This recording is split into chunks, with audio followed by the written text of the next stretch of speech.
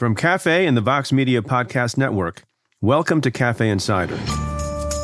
I'm Preet Bharara. And I'm Joyce Vance. Hi, Joyce Vance. Good morning, Preet. So, just one bit of news I want to tell our audience, dedicated, loyal Cafe fans and listeners. You are one of the people who writes a note every few weeks, and they're always insightful and wise and well-written. We have a new contributor, my friend Rachel Barco of New York University Law School, who's a brilliant lawyer, was on the Sentencing Commission. She is now going to be a regular contributor to Cafe.com as well. I think you know her. I'm pretty excited about that because Rachel is very strong on criminal justice reform and criminal law-related issues. I'm really looking forward to getting to read her short essays regularly. We've had her on the podcast before. She has strong feelings about the pardon power, and maybe she'll be writing about that at some point. I think her first piece is going to be about this case called Rahimi, dealing with gun regulation that we've talked about before, and remains to be seen what the Supreme Court does with it. Should we transition? I don't have a good segue. You always have good segues. They're sort of dad joke segues, but they're usually pretty good. They are. All right, so we welcome Rachel to the family. So I think the thing to talk about first, Joyce, is the fact that on Monday of this week, yesterday, Donald Trump, the former president of the United States, actually took the stand in the civil fraud trial in New York. And various people are describing it in different ways. I described it as bonkers. How would you describe the testimony and the back and forth between him in particular and Judge Engoron? I mean, Donald Trump was a remarkably good witness, disciplined, answered the questions without deep, I mean, it was one of those incredible displays that I think we all expected, right? I think in our hearts, we all knew that that was what Donald Trump on the witness stand in court would look like. But it was remarkable for many reasons, including Donald Trump's complete failure to have any instinct for self-preservation. Do you agree with me that Donald Trump and his team have effectively decided, and maybe understandably so, that the case is lost? Yeah. Right? The actual legal case is lost. They've lost much of it, the important part of it already, on summary judgment before the trial even began. The judges found Donald Trump not to be credible, found his lawyers on different occasions not to be particularly credible. And in his mind, a phrase probably goes through his brain, is the fix is in. There's nothing he can really do to turn about the mind of the judge. And there's no jury in this case, as we've discussed before. And so now he's just proceeding with spectacle and with braggadocio and, training his message to the public. At one point during his testimony, he says something about the trial being unfair, and he hopes the public is paying attention. Is there any legal strategy left other than maybe, and this is where I always come to you as a former appellate lawyer that you have been, the only legal strategy I can see, aside from putting on a political spectacle, is hoping for something that the judge will do that will be an error that can cause a reversal of the almost certain verdict against Trump. Is that fair? I think that's absolutely right. Donald Trump is out of control. If his lawyers even tried to give him advice, he's not taking it. Whether or not it's a strategy to try to poke at the judge, it's not working. This is an experienced judge.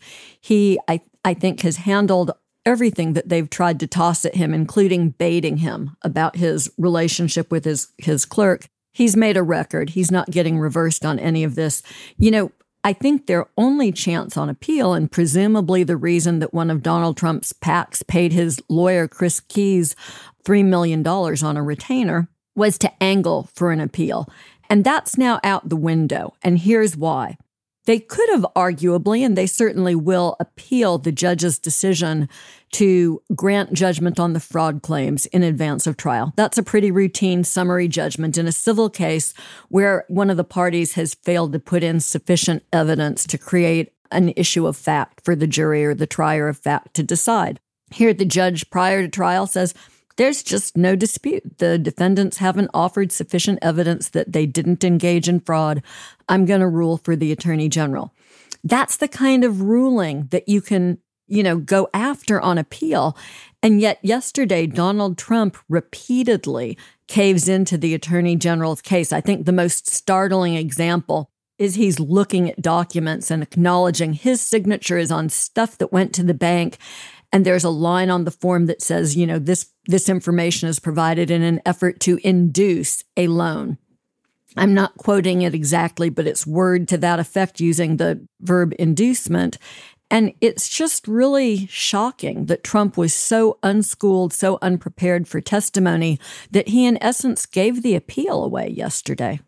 Can we take a step back for a moment and talk about what we think the spectacle yesterday says about the rule of law in our court system? So I'm of two minds about this, and I'm curious to know what you think. On the one hand, it was a joke. It was a spectacle, as I've said. It was a mockery. And you could say, well, it sort of degrades people's perceptions about the rule of law and the court system. On the other hand, here you had a former president of the United States who had to submit to questions, who was, controlled to some degree by a judge. He had to be under oath. He didn't skip the trial. He's someone who is under a gag order. He has been fined once. He's been fined a second time. And he's submitted himself to this proceeding. And on that ground, you can say, well, the system kind of works because someone like this, who was a former sitting president of the United States and maybe will be again in the future, he had to submit to legal process. So is this something to celebrate or something to scowl at? Yeah, I think you ask the right question like you always do. It's on the one hand, this sort of tragic moment that the country has come to this, but I'm more inclined towards the view that this really shows that the rule of law will ultimately come for Trump. He was a buffoon yesterday, not to mince words, but any thinking person, whether they support him or not, who saw that performance understands what was going on. That was a desperate man in denial, lying on the witness stand, confused, not very bright, certainly not, some sort of a billionaire businessman. He at one point, acknowledged that this business was what he built his brand on, and he built his brand on the business to the extent that his presidency was about his brand as a businessman. That's a sorry statement about our politics. But let me tell you what I liked yesterday. Typically when you have a witness on the witness stand in front of a jury, they have to answer questions. And if their answers are non-responsive, the person who's questioning them can move to strike, can ask the judge to instruct the jury not to consider answers that are non-responsive. And there can be other sanctions with a witness who continues to do that and talks about information that's not admissible in the trial.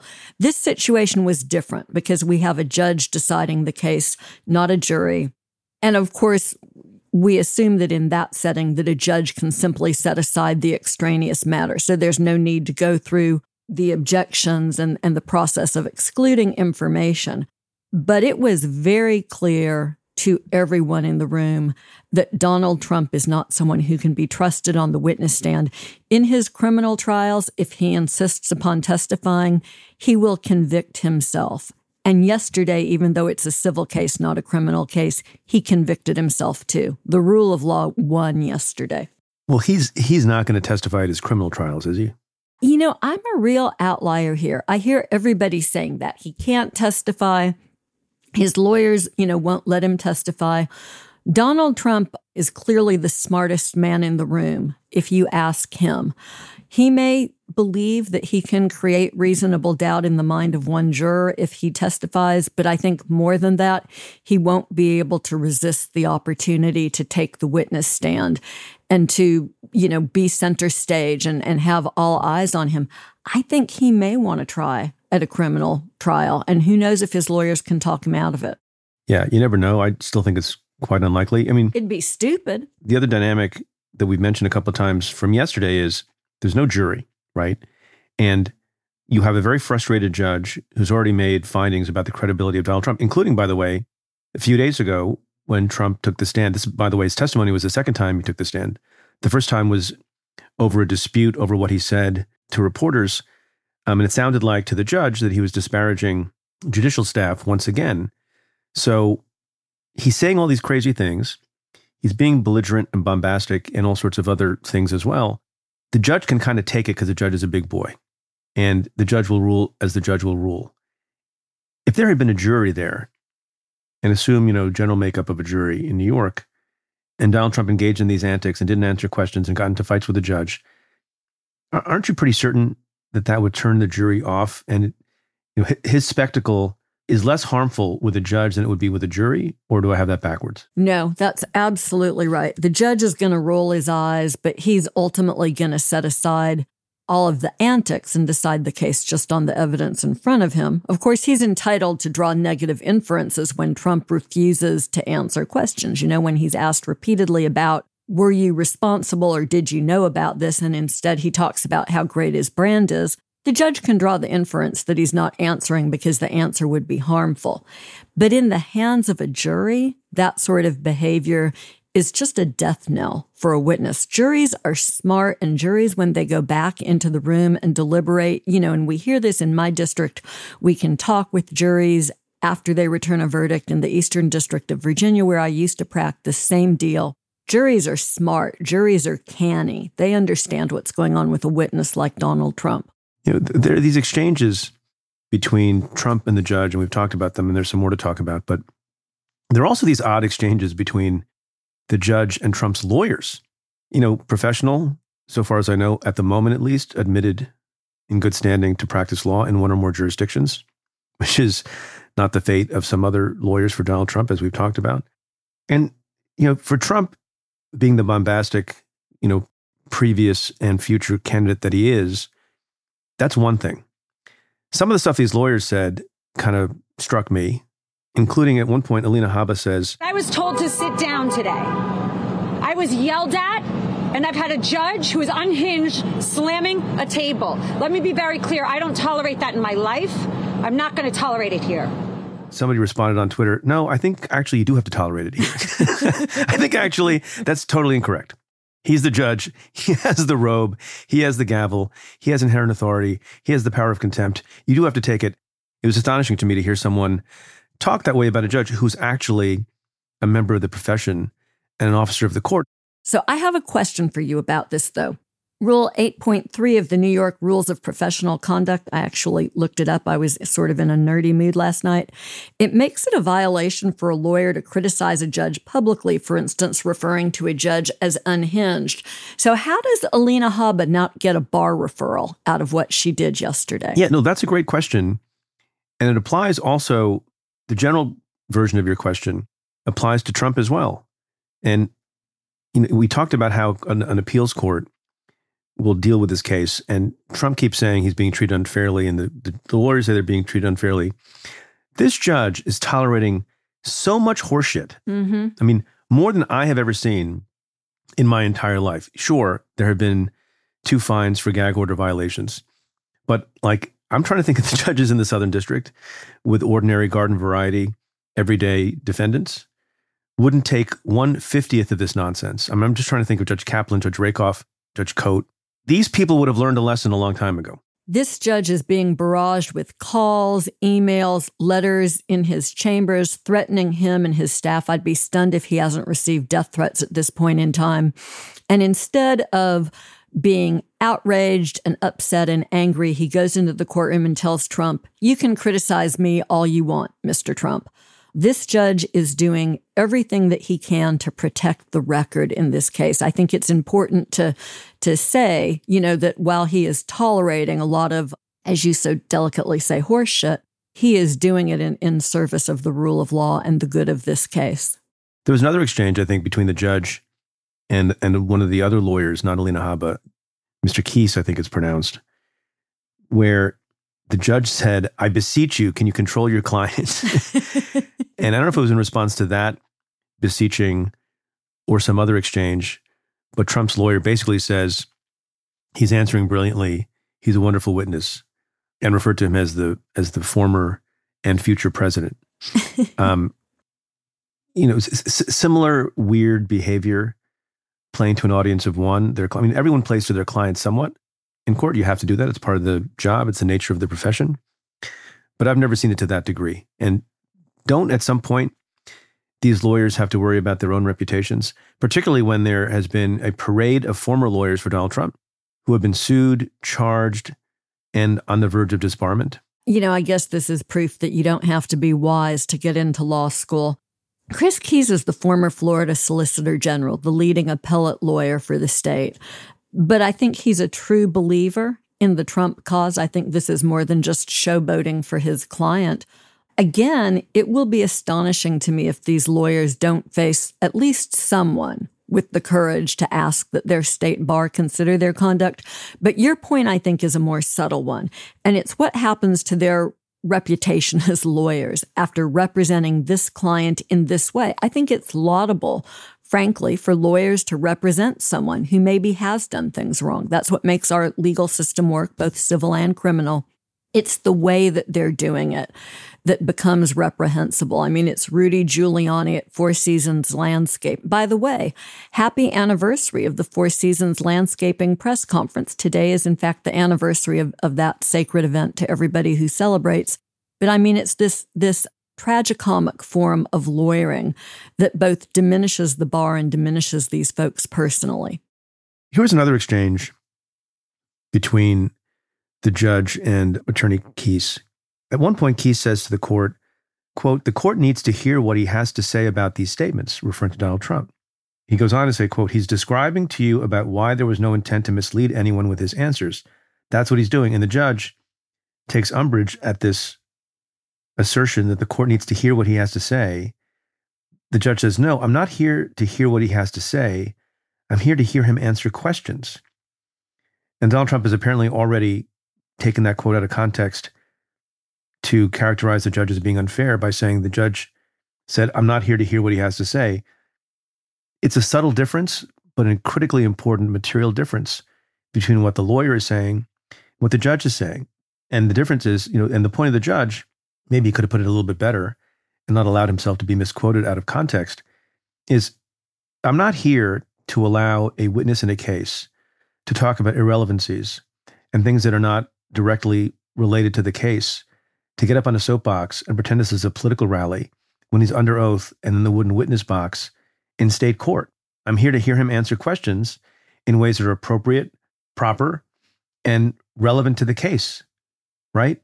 There's a huge difference there. And the lawyers seem to be not understanding that distinction, that it's not a bully pulpit for a witness. I think you're absolutely right. And I think that you make an incredibly good point here. The judge is correct. The judge doesn't have to listen to anything Donald Trump wants to say. Trump is on the witness stand on direct examination by the Attorney General. He is supposed to answer the questions that he's being asked. I guess if they want to give him a bully pulpit, then his lawyers, they can call him as part of their case in chief. They can put him on the witness stand. They can ask some of those questions. But even there, witnesses don't get to just give narrative paragraphs. They have to answer the questions that they're being asked. And that's what Trump, I think, willfully misunderstands about this entire situation. His lawyers, there's no excuse for them failing to understand that. I wonder, just to go back to an earlier point, big picture point about why Trump is acting this way and how it's going for him, given the assumption that they've sort of already decided that they've lost the case.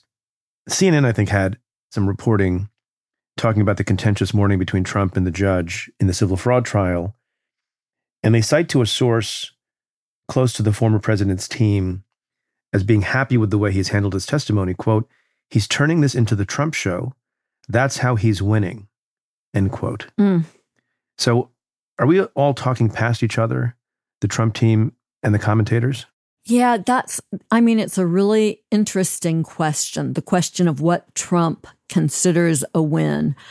And maybe in his warped mind, he somehow rationalizes the loss of his business because he thinks he's scoring points on the judge and the judge's law clerk and Joe Biden with the way he's conducting himself. Boy, that's a sad commentary. I want to come back to something else, Joyce, you said, because I've heard a lot of commentators making the point that, maybe this is a real strategy on the part of Donald Trump, and everyone uses the same verb, goad, G-O-A-D. Is he trying to goad the judge into making some mistake or overreacting? I think you and I are both skeptical of that because I don't think there's a strategy. I think it's the Trump show. I think that source from CNN says it all. And that's not about trying to draw the judge into some mistake, but just Trump being Trump. What do you make of the goading strategic argument? I think that's right. I think that that's an effort by people to find some explanation for the former president's behavior. And I think the explanation is that there is none. This isn't some sort of strategic, principled push by Donald Trump. This is just Trump letting the Trump show be unscripted reality TV. Should we talk about some of the defenses Trump has put forward in his testimony, because that gets to the substance of this? So one that he spends a lot of time on, right, is there were these disclaimers when financial valuations and statements were submitted to these lenders. He tries to make the point, they're disclaimers, which he takes to mean, I think, overbroadly, that if you have any kind of modest disclaimer whatsoever, you can lie through your teeth in massive, massive ways, and you can't get in trouble for it, and you can't get sued for it or anything else. That's not quite how disclaimers work, correct? I think, it's so important, instead of taking what Trump says at face value, to just stop for a minute and to think about how this entire financial system works, so that when somebody is seeking a loan, they file documentation to the bank. They file truthful documentation. The bank might do some work on its own, but they're looking at that documentation. They are supposed to be able to rely on it. That's one of the underlying assumptions that this system works on. And Trump says, no, not true. We just submit a bunch of lies. We say maybe this isn't so reliable, and it's all up to the bank to do what the bank wants to do. And that's just bunk. There was the other it's so interesting how he handled various aspects of this, right? With respect to his apartment at Trump Tower, yes, that we've talked about many times, which is about 10 or 11,000 square feet. And I think he represented that it was 30,000 square feet, rather than say it was an error, somebody just, transposed numbers or whatever, which also wouldn't be plausible, but still better than what I think he said. He's like, well, I think maybe we accounted for other spaces like the elevator shaft that may have caused the discrepancy. My favorite one is the roof. The roof. If you include the roof footage, it's close, right? We made a mistake, but include the roof. But you can't triple the square footage with the roof. You need two roofs, right? You would have to have a roof, which doubles the size, and then you would have to have another roof. I mean, I think the reality is that they lied, right? Was it Forbes magazine that first caught the lie, forced him to recant? I mean, this is just one lie after another, and now compounded by really, playing pretty loose and fast with the truth under oath in a courtroom.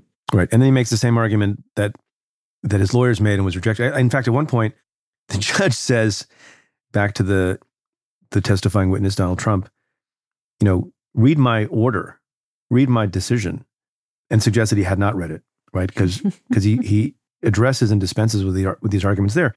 And on the banks, whether the banks did or did not make money, that's relevant if you're talking about a theory of restitution, right?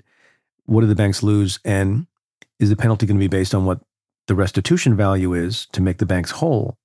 That's not the theory we're proceeding under here. We're proceeding under a false enrichment kind of theory, that he got a windfall and ill-gotten gains from misrepresenting the values of his properties. And that doesn't rely on what the banks may or may not have lost. Yeah, I mean, I think it's a remarkable piece of expert testimony that Letitia James is able to get on the witness stand. She has an expert who estimates that the Trump Organization saved $168 million in ill-gotten gains through all of these shenanigans. And I don't hear Trump's folks responding to that. So there's some other things that he says. Here's a thing that he keeps focusing on, and I don't think this is actually necessarily a gambit. I think in his head, and I wonder if this makes a difference at all, Donald Trump is so full of himself and so full of his properties and his buildings and his golf courses and his resorts and once upon a time his casinos, that he's coined this phrase that he puts out to the court like it's a term of art and recognized in accounting circles, and that is brand value. Do you understand what he's talking about when he says brand value? Like you take a thing, like an apartment, and you can add millions of dollars to its stated value for purposes of getting a loan or a credit facility by saying because it's a Trump thing, it's worth a lot more. These are not paintings, right? Yeah. And I mean, this is how I think about it, right? I'm a really good cook. I'm extremely fond of my own cooking. So in my house, there's chicken soup and then there's chicken soup that mom has made. And if that's chicken soup with my brand on it, it's worth more, right? My kids, my husband, me, we're going to all prefer to eat Joyce's chicken soup. Trump is sort of trying to translate that. I think your example of a painting is a good one, right? A Monet is worth a lot more than a Preet Bharara is worth. At least I think so. And Trump tries to translate that into absolute values based on total speculation. It's like me saying my chicken soup is worth $50 a cup, but the Campbell's chicken soup we get out of the can is only 50 cents a cup or whatever. It is a nonsense sort of an argument, and he has built it up over years so that no one questions it. There's certainly brand value. I think we can all recognize that as a concept. But that's not what Trump is doing. What Trump is doing is just made up fantasy. What's also interesting is he seems to have done less of what his sons did, Eric and Donald Trump Jr., when they testified last week. By the way, we've totally, overlooked their testimony. But their testimony was, dare I say it, more traditional, more normal, and they, tried to substantively make the point. Doesn't succeed at the end of the day for various reasons, and the judge didn't buy it and is not going to buy it. But look, we're busy people. We get a million emails. We rely on our accountants. We pay our accountants a lot of money, and they handle these things. They handle the documents. They convey the documents, et cetera, et cetera. That doesn't answer the question why Donald Trump's signature's on these things, and doesn't address the issue that Donald Trump himself brought into the room when he said that he was involved in some of these evaluations. But it's at least a plausible, rational kind of way of defending the case. Trump didn't do much of that. Why wouldn't he? It's crazy. I mean, maybe Donald Trump should have sat in the courtroom to listen to his sons testify. If he didn't want to be a good dad and support them, maybe he should have done it out of a sense of self-preservation, because he really shoots up this argument that they're making, Eric Trump, I just pour the concrete, right? We relied on the accountants. Donald Trump Jr. testifies to that extensively. I didn't look at the numbers. I just asked our guys, is this correct? And when they said yes, I signed. And Trump comes in and it's just 180 degrees, talks about his role and how much he knew. And it's just crazy talk. There's this exchange about Mar-a-Lago because Trump has been so adamantly opposed to the judge repeating the valuation that the Palm Beach appraisers put on that property. And of course, it's clear that Trump's very whimsical, inflated value that he puts on Mar-a-Lago is based on the use of that property as a residential property. And it's not, it's a club. And it has to be a club because Trump signed deed restrictions with Palm Beach that limit his use of the property as a club. So he's asked about this on the witness stand, and he seizes on some language that says he intends to use it as a club. And he says, well, that just says intends. It doesn't say it's what I'm going to do. What's the difference? Unfortunately for Trump, the following page is the binding agreement. And I think just over and over, he's exposed as someone who's not detail-oriented, doesn't understand what's going on, will make stuff up that benefits him, and will lie out of whole cloth if he thinks he can get away with it. Here's another point that I think is important when we talk about the trial and what's persuasive and what's not. I made a related point when I talked about Michael Cohen's testimony on Stay Tuned last week, and that is, the finder of fact, whether it's a judge, as it is in this case, or a jury, as it is in many cases, they're not making the ultimate decision about their verdict or about the extent of the penalty necessarily based on one day of testimony or one witness's testimony or one document or even a few documents, right? It's the totality of the evidence, the totality of the presentation by the Attorney General's office in this matter. So when we say, how important is Donald Trump's testimony? Yeah, it's relatively important. How important is Michael Cohen's testimony? Probably less so, but, relatively important. But in a case like this, where you have lots of documents, you have lots of witnesses, you have expert testimony, and you have many witnesses testifying, you don't have to rely on one particular witness to make or break the case, right? That's right. I mean, it is the totality of that evidence. And it's interesting to me in that regard that something that Trump could have done on the witness stand, I think it's part of what his adult children tried to do, is to minimize the damage award, to say, well, Your Honor, you've already found that fraud existed, but it's not the most culpable kind of fraud. We were more negligent than intentional. That's something that his lawyers could have then used to argue that the Attorney General's request for damages, the $250 million, was overinflated. But Trump doesn't do anything really but throw fuel on those flames. And as you say, the judge considers all of the evidence when he decides the case, and what he's really deciding here is damages. So sure, if there are problems with Michael Cohen's testimony, he's not the most central witness here. But when Donald Trump does nothing to help himself on the damages issue, that is the sort of testimony that will loom large in the context of all of the evidence that the judge has heard about the misconduct involved here. You put out an interesting tweet yesterday, Joyce, because the way this works is the government lawyers, the AG's office lawyers, ask questions of Donald Trump, and then Trump's lawyers, who are not potted plants, they're very vocal and very supportive of their client and fight on behalf of their client with the judge, as we've described in several episodes over the last number of days. When it came to be their opportunity to set the record straight or clean up some confusion on the part of their client who testified in this bizarre way, as we've described, what did they do? Nothing, right? The witness is excused, Your Honor. So what's up with that? I heard a lot of people afterwards saying, well, he's on their witness list. They're going to call him in their case in chief. So there was no need. I don't really buy that. I think after his performance on the witness stand, they couldn't get him off the witness stand quickly enough. I mean, it's stunning, right? You're supposed to be able to cross-examine your client when they're called as a hostile witness by the other side. That's what happened here. Donald Trump was the Attorney General's witness. They could have cross-examined to try to clean up some of the problems he created on direct. They were afraid to do that. They just ran away. Yeah, I mean, I wonder also if it's, a bit of bravado. We were talking about the hypothetical, not in the civil context, but in the context where the defense is putting on a case or the prosecutor is putting on a witness. And then when the opportunity for cross-examination comes up to say, no questions, Your Honor, in a very sort of casual way to suggest to the jury that nothing that person said was harmful to my side. Mm-hmm. And we talked about that hypothetically. I don't know anybody who ever did. I guess there are sometimes you do that. And only in front of a jury, right? It's theatrics, only in front of a jury. Well, sometimes when there's a victim of a crime, right? Mm-hmm. And the question is, did the defendant do it? Do you have the right person? And the defense is, you have the wrong person. But they're not denying that the crimes were committed. People were shot or sexually abused or whatever the case may be. And the prosecutor puts on somebody who's a victim. You still probably, in almost every circumstance, want to gently cross-examine that person to establish, gaps in the identification.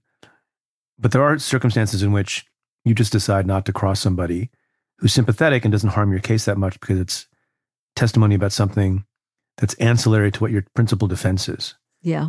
But almost always, you take the opportunity to ask some questions. I mean, this is really interesting because they didn't cross-examine Donald Trump Jr. or Eric Trump either.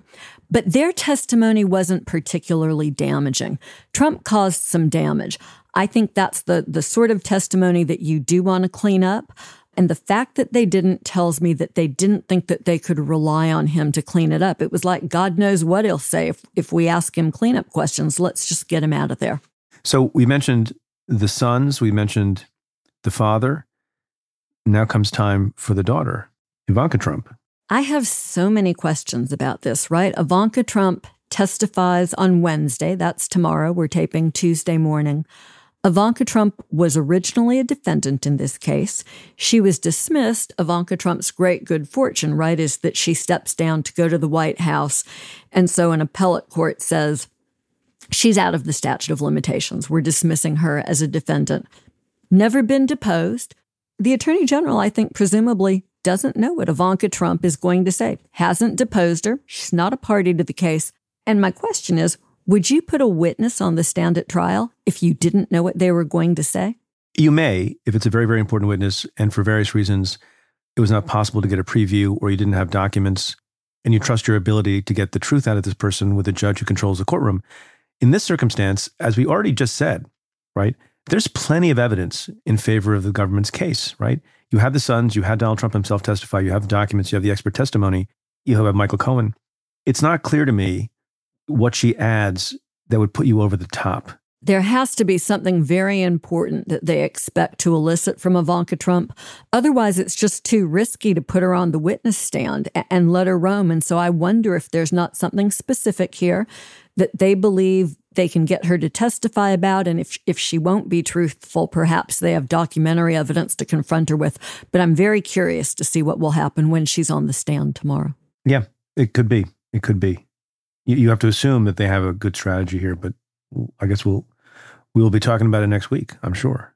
So before we go, we should just mention something that we've already talked about a little bit, and that is with respect to the D.C.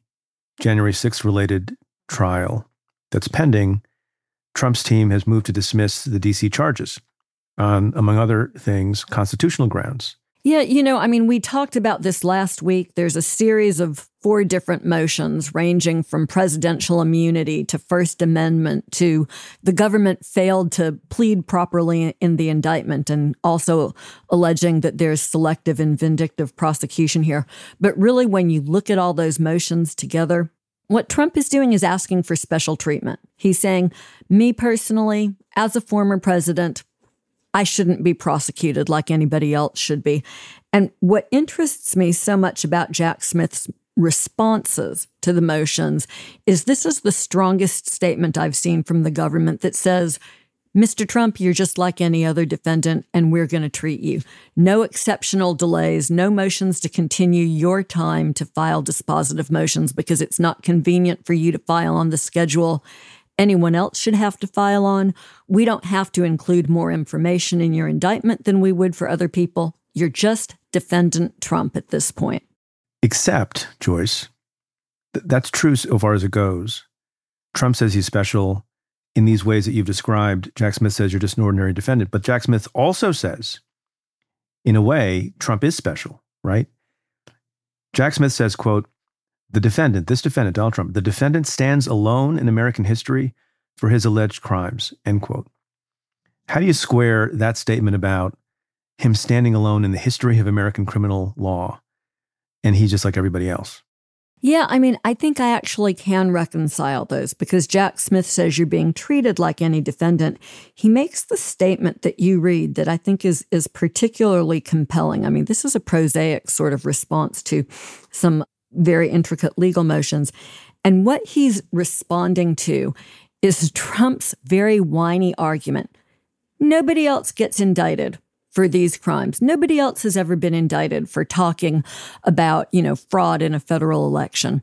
Jack Smith's rejoinder is unflinching. He says, that's because nobody else has ever done what you did.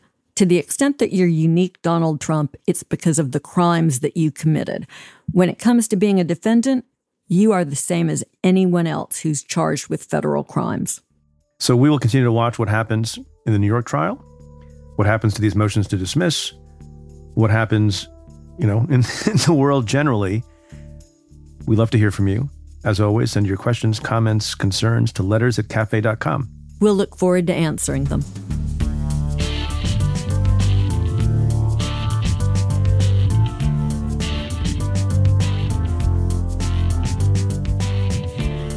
Cafe Insider is presented by Cafe and the Vox Media Podcast Network. Your hosts are Preet Bharara and Joyce Vance. The executive producer is Tamara Sepper. The editorial producer is Jake Kaplan. The audio producer is Nat Weiner. And the Cafe team is David Tadashore, Matthew Billy, David Kurlander, Noah Azulai, Namita Shah, and Claudia Hernandez. Our music is by Andrew Dost. Thank you for being a part of the Cafe Insider community.